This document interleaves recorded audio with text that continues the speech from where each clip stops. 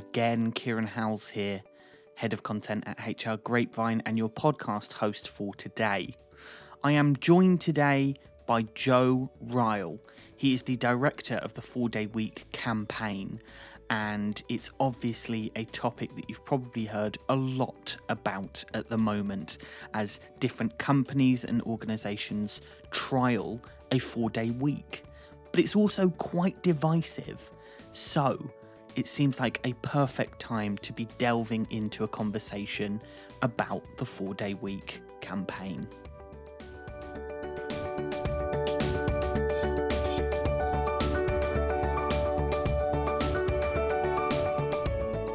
So I'm Joe Ryle, I'm director of the 4-Day Week campaign.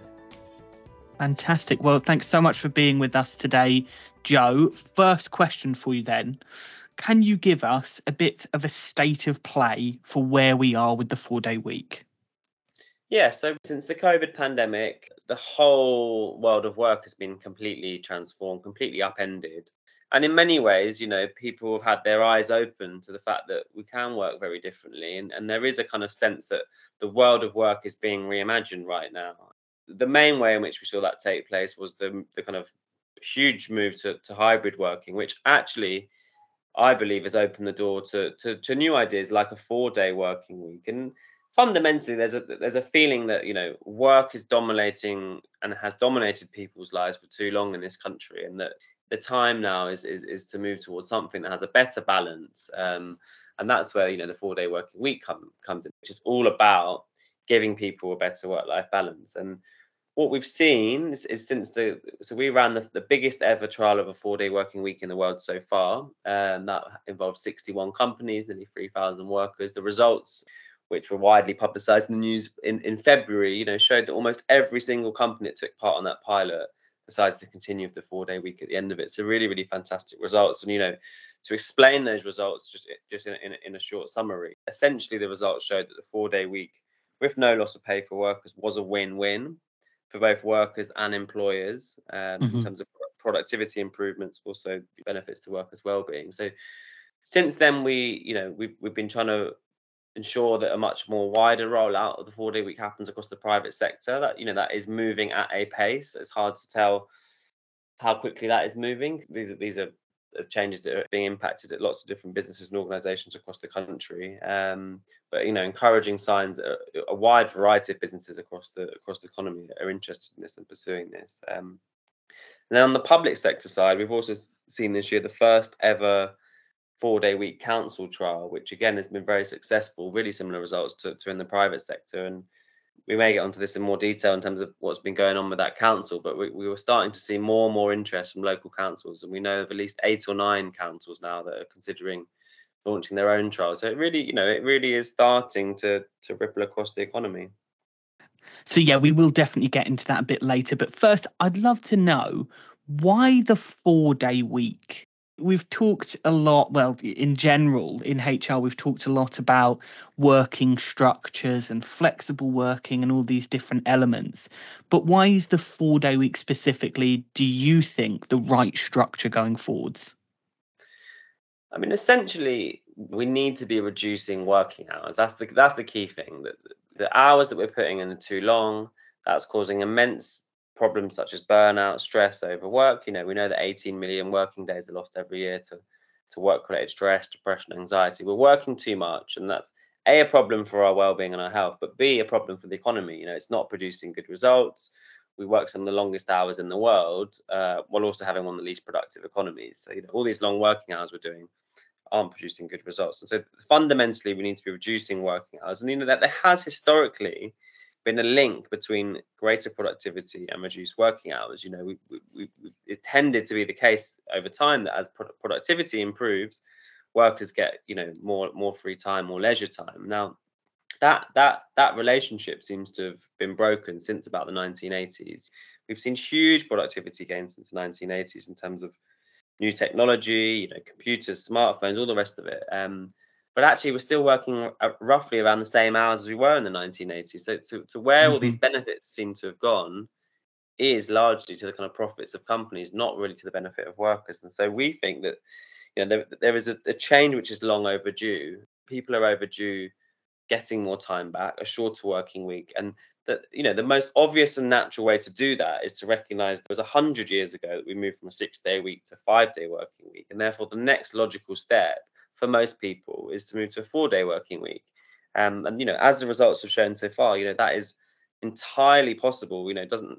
Hasn't, in most cases has been a real positive for the company and the organization. They're actually performing better.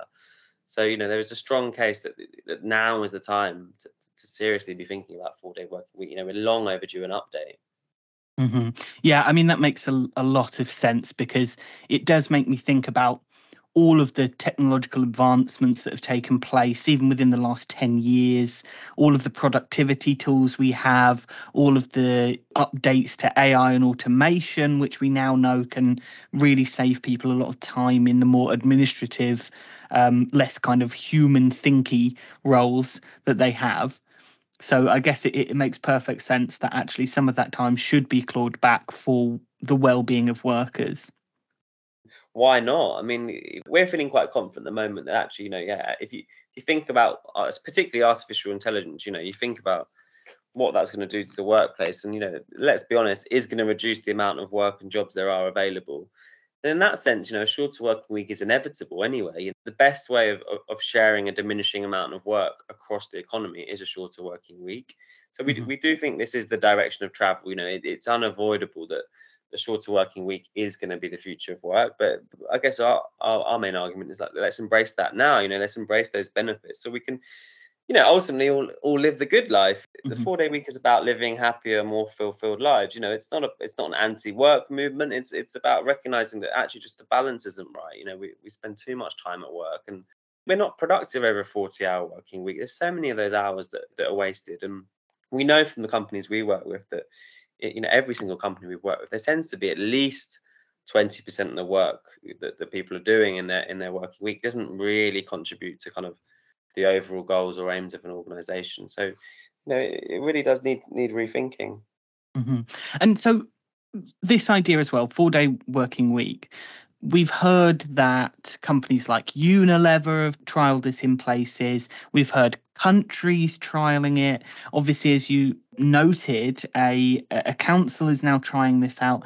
Is it the case that actually implementing a 4-day week is realistic for all organizations, all workers, or is it that you only see it realistically as viable for certain sectors and functions?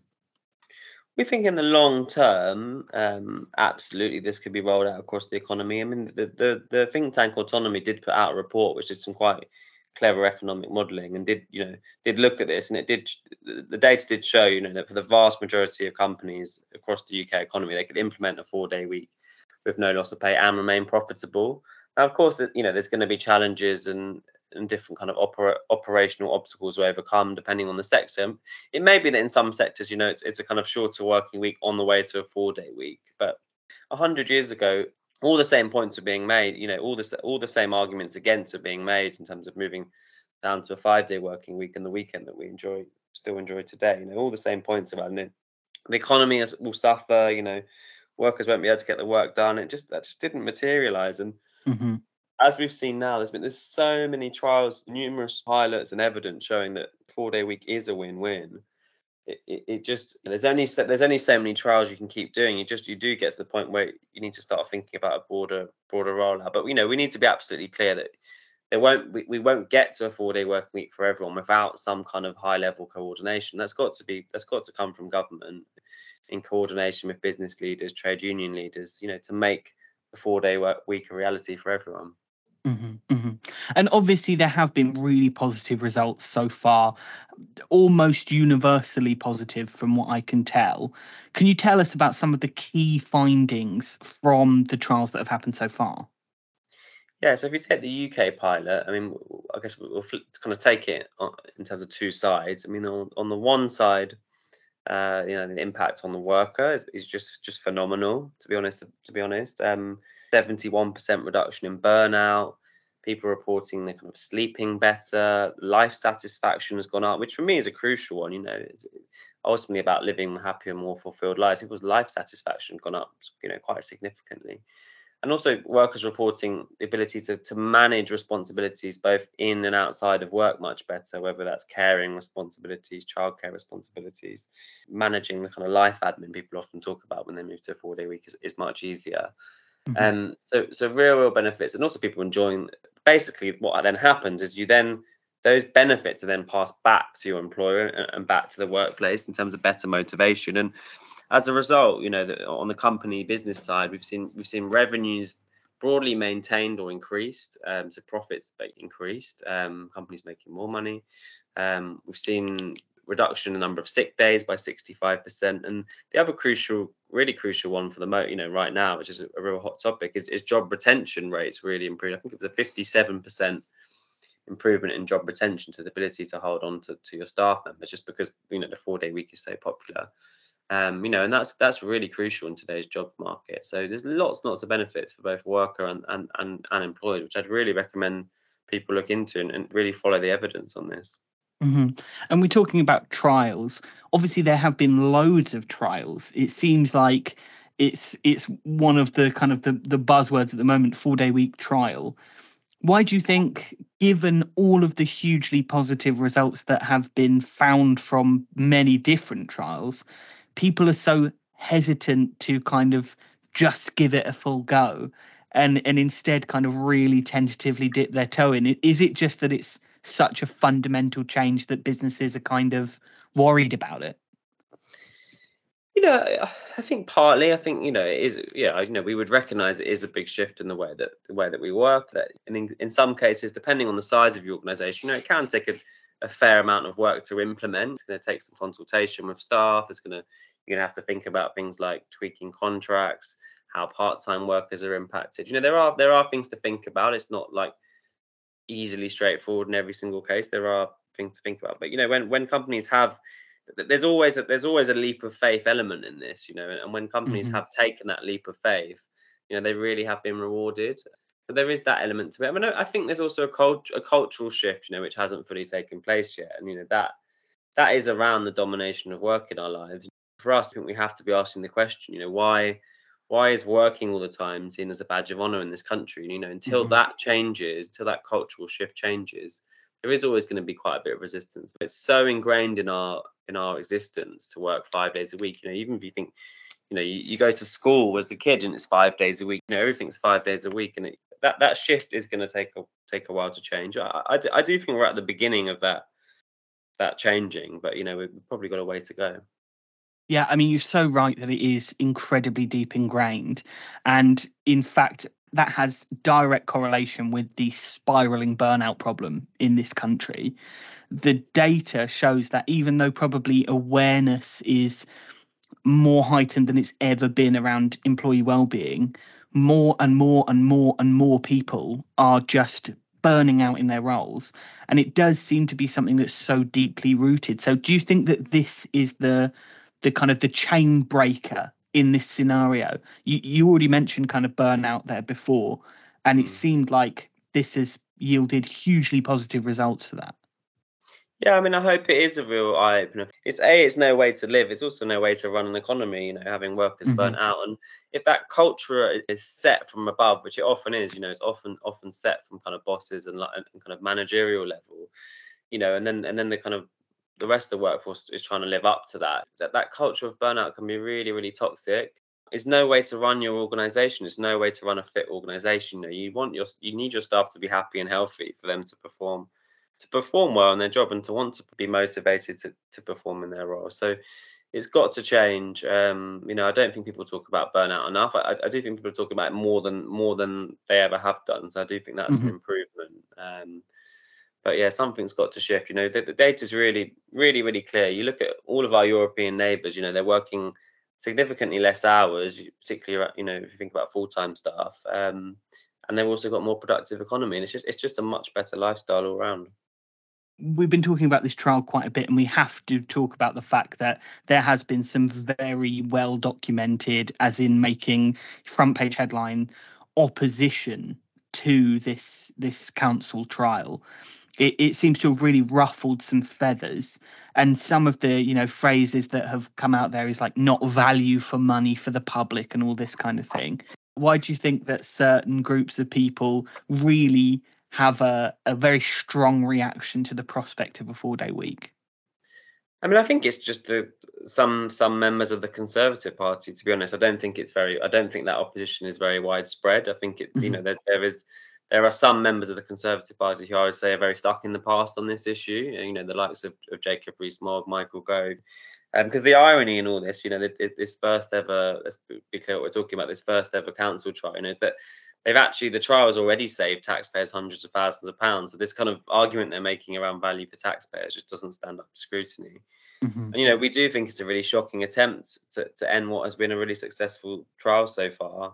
And even, that there is a hypocrisy in these statements from some of these government ministers, and that they're kind of welcoming the benefits that we've seen in the private sector on a 4-day working week, but saying, oh, but we can't have that in the public sector. And we would strongly disagree with that. I think it's right and fair to see if the benefits that we have seen to productivity and well-being can be applied in the public sector as well, particularly when the first 3 months of this trial has been so successful, and their plan now is to expand the trial by a year. But I just do think, I don't think that's a Conservative Party across the board. I think there are many people in the Conservative Party who would say, actually the people blocking this trial are very outdated on this.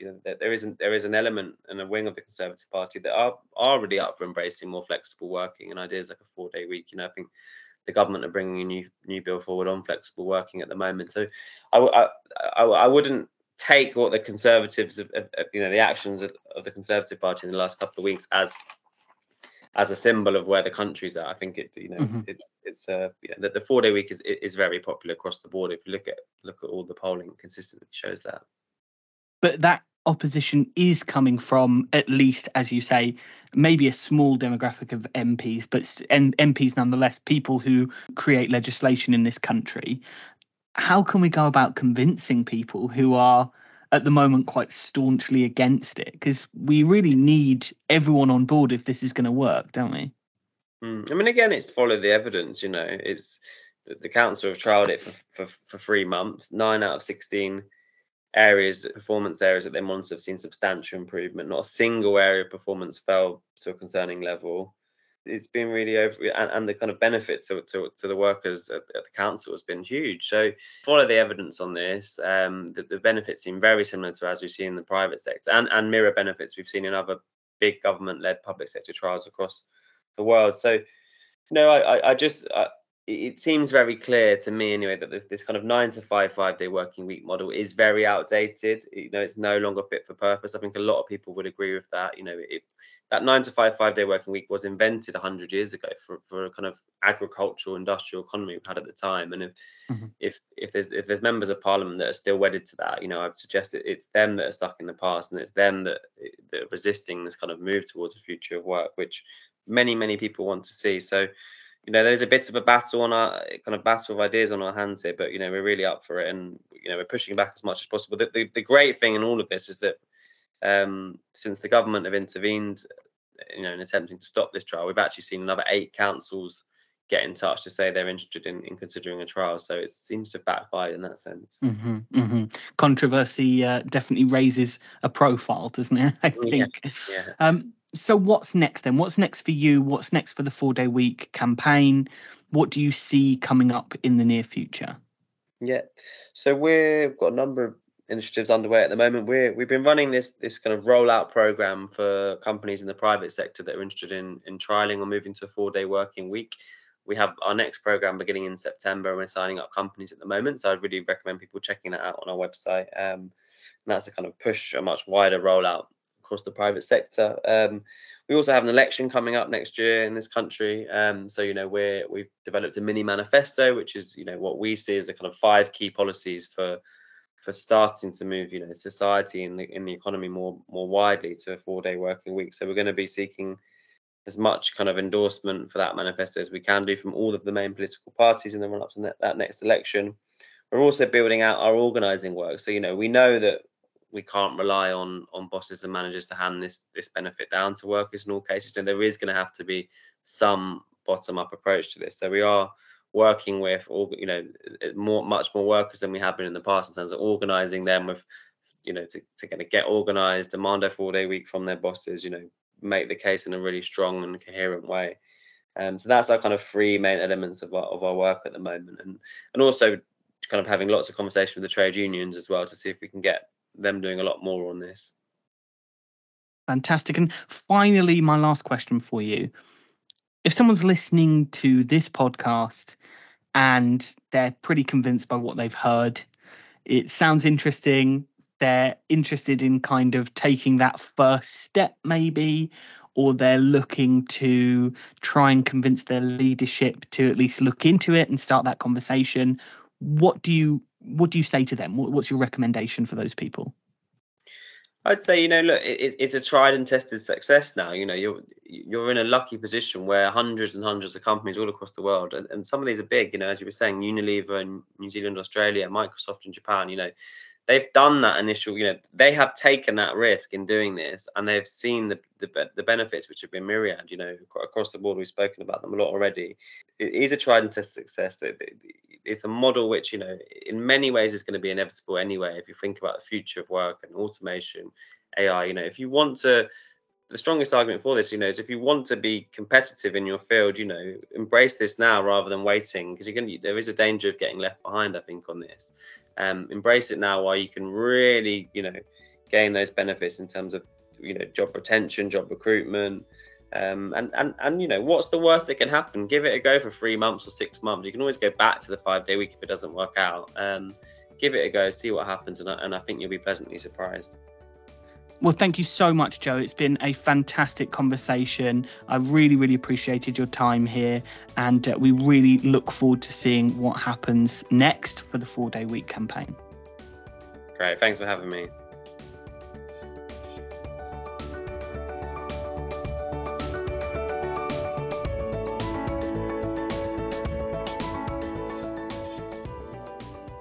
Well, there you have it. Thank you so much to Joe Ryle for being my podcast guest for today. It was a pleasure speaking to Joe, and hopefully this has given you something to think about when it comes to the 4-day week. We will be back next week with another edition of the HR Grapevine podcast, and until then, thanks very much for listening.